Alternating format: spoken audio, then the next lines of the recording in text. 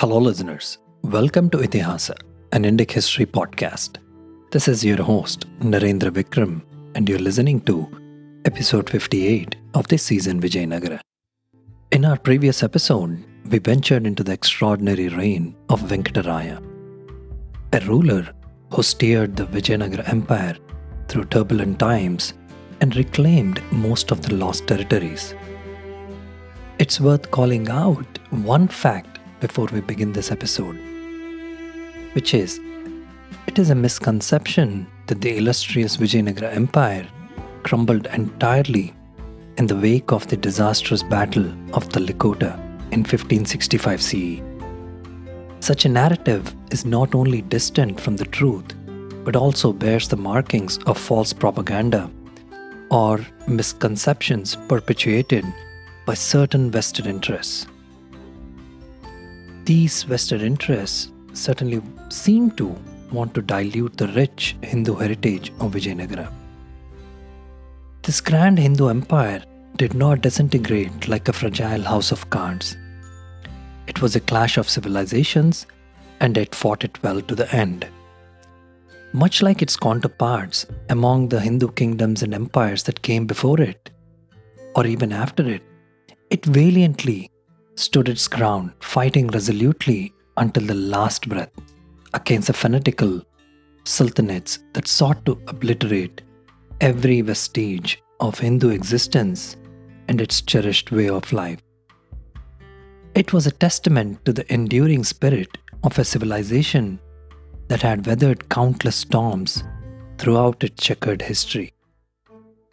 In the previous episode, we witnessed the empire's resurgence and the impact of Venkataraya's leadership on the morale of Vijayanagara forces, tributaries, allies, and polity alike.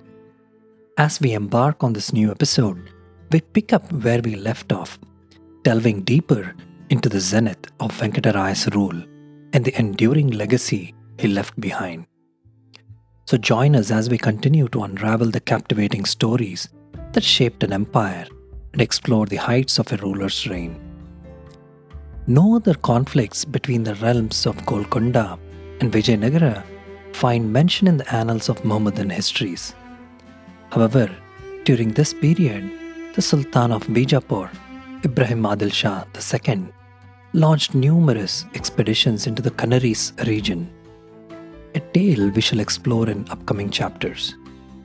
These incursions prompted an alliance between Venkata and Burhan Nizam Shah of Ahmednagar against Bijapur's encroachments. Subsequently, Ibrahim Adil Shah resumed his march southward and laid siege to the Penukonda fort. As the chronicles tell us, Venkata, in this formidable conflict against the Sultan of Bijapur, confronted his adversary with a massive army, comprising 700,000 infantry, 40,000 cavalry, and 500 elephants. It's worth noting that historical accounts from bygone eras frequently feature exaggerated figures regarding the size of armies engaged in battles. Such exaggeration can arise from chroniclers' tendencies to embellish their narratives for dramatic impact or political motives. In the case of the Raya and Ibrahim Adil Shah II's conflict, reported troop numbers like the colossal 700,000 infantry and 40,000 cavalry attributed to Vijayanagara could have been inflated to enhance rulers' images or, to underscore the conflict's magnitude. Similarly, figures related to the Ibrahim Adil Shah's forces may also be subject to exaggeration. Lacking precise records and reliable sources, historians often approach these numbers with caution, acknowledging their potential distortion. When the Sultan drew near, Venkata entrusted the command of both the city and his forces to one of his trusted nobles and sought refuge within the fortress of Chandragiri. Though the Mohammedan accounts do not explicitly name this noble, it's highly probable that he was none other than Mantla Ananta, often referred to as the right hand of the emperor of Karnataka Samrajya. The Siddharth inscription alluding to him speaks of how he destroyed the pride of the Muhammadan Padishah during the Battle of Talikota, likely referring to this very campaign. Ibrahim's siege of Talikota persisted relentlessly for 3 long months. The Sultan seemed resolute in his determination, intent on either capturing the city by force or compelling the besieged general to surrender. Ferishta recounts that after 3 grueling months of siege, the Talikota garrison was on the verge of surrender due to dwindling provisions. According to his account, Raya adopted a clever strategy. He allegedly enticed a one Handiatam Nayak, the leader of the Burjis, with the promise of 24 lakhs of rupees and 5 elephants, convincing him to defect from the Sultan's army and harass their camp. Nayak's desertion forced the Sultan to retreat to his kingdom, leaving Mustafa Khan to guard the frontiers. In the early 17th century, Vijayanagara enjoyed a period of respite from the Sultanates' incursions. The Jesuit letters of the time make no mention of conflicts between Venkata and the Deccan Sultans in the latter part of his reign. However, a significant threat was emerging in the north, in the form of a rising Mughal empire. In 1593, following the subjugation of the northern provinces, the Mughal Emperor Akbar dispatched an army led by Prince Murad and Khan Kanan to initiate the conquest of the Deccan. They besieged the city of Ahmednagar, which valiantly was defended by Regent Chand Bibi. Despite her efforts, Ahmednagar eventually fell into the hands of Sultan Danial, Akbar's third son, 7 years later in 1600 CE. During the same period, while Akbar's forces were besieging Asargarh, he dispatched an embassy to the Emperor of Vijayanagara. The details of this embassy, previously unpublished, are revealed in a letter from Father B. Coutinho, dated August 1600 CE from Chandragiri. Father Coutinho doesn't specify the ambassador's name, but mentions him as a prudent and experienced individual. Upon arriving at Chandragiri, as there were no suitable lodgings for such visitors, the official responsible for their reception requested the Jesuit fathers to accommodate the ambassador in their house for 2 days. The stay extended to a month, during which the ambassador informed the Jesuits about their activities at Akbar's court. The reason for the extended stay of Chandragiri's ambassador was that Venkata didn't grant him an audience for 20 days. Venkata had been cautioned by his advisors not to trust Akbar. They believed that if 3 Mohammedan kings of Ahmednagar, Bijapur and Golconda submitted to Akbar, he would likely seek to bring the Vijayanagara Empire under his control. In response to this warning, Venkata asserted that his kingdom was in the hands of God and he would never submit to a Mohammedan ruler like Akbar. If Akbar were to approach, war would surely follow. Finally, Akbar's envoy was received by Venkata, who received gifts on behalf of his sovereign. However, Venkata promptly returned the 4 horses and other presents, as well as the sums of money provided by the ambassador, stating that they were meant to cover his expenses. The concerns and suspicions that arose among the nobles at Venkata's court were entirely justified. Father Jerome Xavier, who was with Akbar's forces as they prepared to besiege the fort of Asargarh in the kingdom of Khandesh, wrote about the true purpose of this journey: to conquer Goa, Malabar, and the entire kingdom of Vijayanagara after subduing the Deccan kingdoms. One of the covert intentions of the Mughal ambassador's visit to Venkata's court was likely to assess the effectiveness of his army and the strength of his fortresses, aiding Akbar in planning his forthcoming campaign in the south. Father Xavier revealed that this was Akbar's modus operandi for gauging the enemy's strength. He would frequently send one of his courtiers with the title of ambassador, although the real purpose was espionage, to ascertain what the Portuguese were doing or capable of doing, especially during the arrival of ships from Portugal, to estimate the wealth and manpower brought in. A similar approach was likely employed in Venkata's court. Therefore, Father Coteno's suspicion that Venkata had assembled a formidable army with excellent generals for the specific purpose of repelling Akbar's forces and defending the northern cities and fortresses against a potential Mughal invasion was well founded. Eventually, Akbar successfully captured the fortress of Asirgarh, further fueling his ambitious desire to unite the entire subcontinent under the Mughal flag. Asirgarh fort was a very strategically important location, and it was for this reason that it was called the key to the Deccan. If Mughals or Akbar wanted to invade Deccan and South India, then the Mughals must capture this fort, and which they did.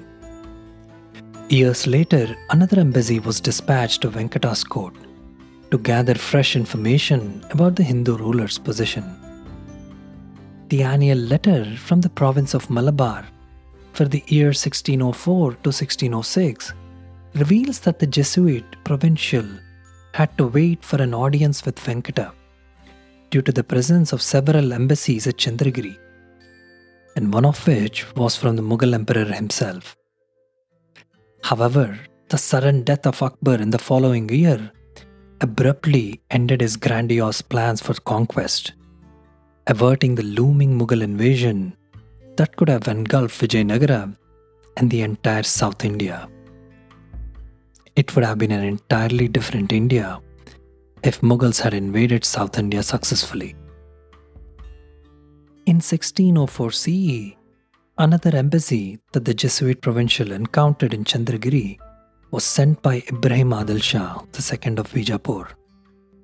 While the historical records provide no further details about this delegation, it suggests that these two erstwhile adversaries had set aside their differences to confront a common enemy, the Mughals. It's possible that Bijapur, like the Portuguese viceroy, extended an invitation to Vijayanagara to join a defensive alliance against the ambitious designs of the Mughal emperor. However, this alliance ultimately proved futile, as 4 decades later, both Bijapur and Golconda would lay claim to Vijayanagara's territories and fortresses. Subsequently, Aurangzeb, the great grandson of Akbar, emerged on the scene, further erasing the remnants of these once mighty Deccan Muslim sultanates and obliterating the ruins of the once mighty Hindu Vijayanagara Empire. While not much, the diplomatic dealings between the Mughal Empire and Vijayanagara Empire were truly a very interesting piece of history. On one hand, we have an emerging Mughal power in the Indian subcontinent, and on the other hand, we have an erstwhile mighty Vijayanagara Empire that's reasserting itself while in the last phase of its existence. But it was the diplomatic, military, cultural, and trade relations between the Portuguese and Vijayanagara Empire that were much more comprehensive. During this period, Venkata II had interactions with the Portuguese, primarily centered around Santhome and Pulicat. Santhome, situated within Vijayanagara's territory, paid a minimal tribute to the emperor, around 0.25% of imported goods by the sea. However, it fell under the jurisdiction of the Nayak of Tanjavur, requiring an additional tribute to him, starting from around 1600. The Nayak of Tanjavur was responsible for appointing the governor or Adigar of Santhome. Simultaneously, Dutch and English traders began appearing in the southern seas, challenging the Portuguese monopoly and seeking alliances with local rulers. The Dutch and English activities posed challenges to the Portuguese interests in the east. Since 1584 CE, tensions had been escalating between Spain and England in the European waters. Additionally, the Netherlands had revolted against Spanish rule in 1566. Portugal, now under Spanish rule, faced the consequences of this discord in India.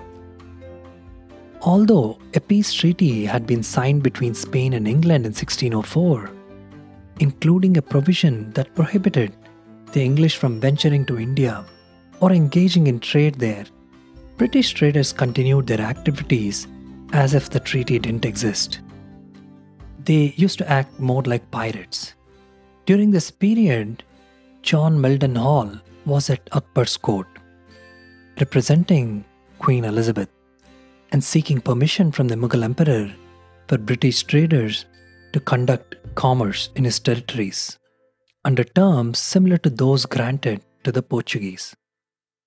During the same period, the Portuguese held significant influence in southern India, largely due to their long-lasting friendship with the Vijayanagara emperors and its polity. It was the zenith of Vijayanagara and Portuguese relations. In 1601, Venkata had a strategic plan. He wanted to strengthen his relationship with the Portuguese, so he sent ambassadors along with 2 Jesuit fathers to meet the viceroy. They carried valuable gifts and a message expressing his desire to be allies with the King of Portugal. This move aimed to establish a defensive alliance, likely in response to suspicions about the Mughal Emperor Akbar's intentions to invade Vijayanagara territories after the Deccan Sultanates were removed out of the way. During the same period, there were ongoing tensions in the city of Santhom, or now it's called as Mylapore too, not only among the Portuguese settlers but also with the neighboring Hindus. These conflicts are highlighted in a letter from Portuguese viceroy to his king in 1613 CE. He mentioned that the residents of Mylapore enjoyed significant freedom, but justice depended on the native citizens' interpretation of their laws. Since the land belonged to King of Vijayanagara, with no garrison or authoritative figure to enforce order, daily troubles persisted between the Vijayanagara natives and the Portuguese. Venkata understood these disputes and recognized the challenging role of the Vijayanagara's provincial governor of the city. The governor appointed by Raya in 1599 lacked experience, prompting Venkata to instruct the Jesuit father Simao de Sa to oversee the city's well-being through mediation. Venkataraya also ordered his provincial governor not to take any significant actions without consulting the Jesuits. In fact, a Jesuit letter from 1600 mentions that some disputes between the Vijayanagara governor and the Portuguese were resolved through the efforts of the Portuguese Jesuits. Here is another interesting incident during Raya's rule.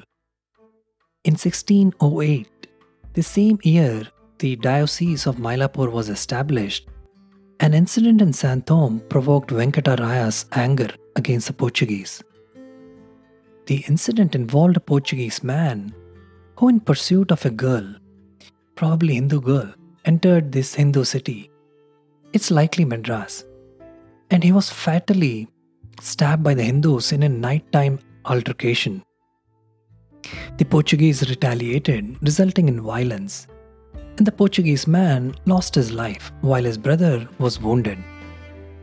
Upon hearing this news, the Portuguese residents in Santhom wanted to attack the fort immediately, but their captain delayed their action until the following day. Driven by the desire for revenge and pressured by the deceased man's relatives, the captain led a well-armed crew to the Hindu town, which was subsequently sacked and many people were killed. Additionally, they set fire to a fortress where the Adigar had taken refuge near Santhom. The Adigar reported these events to Venkata, But as per the Jesuits, who clearly had their own biases, claimed that the Vijayanagara governor's account had distorted the truth and was false. The Jesuits also blamed Venkata's queen, who seemingly held significant power at that time, and had supposedly used this incident to manipulate the king against the Portuguese. We really don't know how much of it is true, for sure, but safe to say that we can take the biased Jesuit accounts with a pinch of salt due to the nature of the issue at hand. So Venkata becomes furious at this belligerent attitude and brazen violence of Portuguese in one of his cities, and declared that he would destroy the very foundations of the Portuguese inhabited city. He even considered seeking alliances with the Dutch and others. Fearing a potential siege, the residents of Santhome sent Father Rector Nicholas Levanto to the king to appease him. Initially, the king was unwilling to discuss matters related to Santhome due to the perceived offense. However, with time, Venkata's anger gradually subsided, and he received Father Levanto with affection. Ultimately, an amicable resolution was reached, with the king agreeing to the Portuguese request, including the removal of the Adigar or fort captain. This incident, which could have been disastrous for Santhome, ended on a more peaceful note. Now, why Venkataraya let the Portuguese go unpunished without any sort of repercussions for the violence against his citizens is a bit difficult to fathom fully, because we don't have the exact records or the correspondence or the intelligence on this matter between the Portuguese and the Vijayanagara side. What I think is either Venkataraya's well-recorded soft corner for the Portuguese Jesuit priests got the better of him, or Vijayanagara's diplomatic policy trumped ultimately in his decision-making. All of this can only be speculated at this time without the strong evidence. Now, this was not the last of the incidents with the Portuguese settlers. There were many other incidents that had brought the relations between both these nations to a boiling point, which finally culminated in the siege of Mylapore by Vijayanagara forces and then a ceasefire after an uneasy truce. By the end of Venkataraya's reign, closer to his death, the diplomatic relations between Vijayanagara and Portuguese were much strained, and after the death of the Raya, finally the Portuguese made up their mind to break free of Vijayanagara and establish their own authority on native provinces. Finally, let's end this episode with an excerpt from the Chronicles of Jesuit Priests, in which they detail one of their meetings with Venkataraya.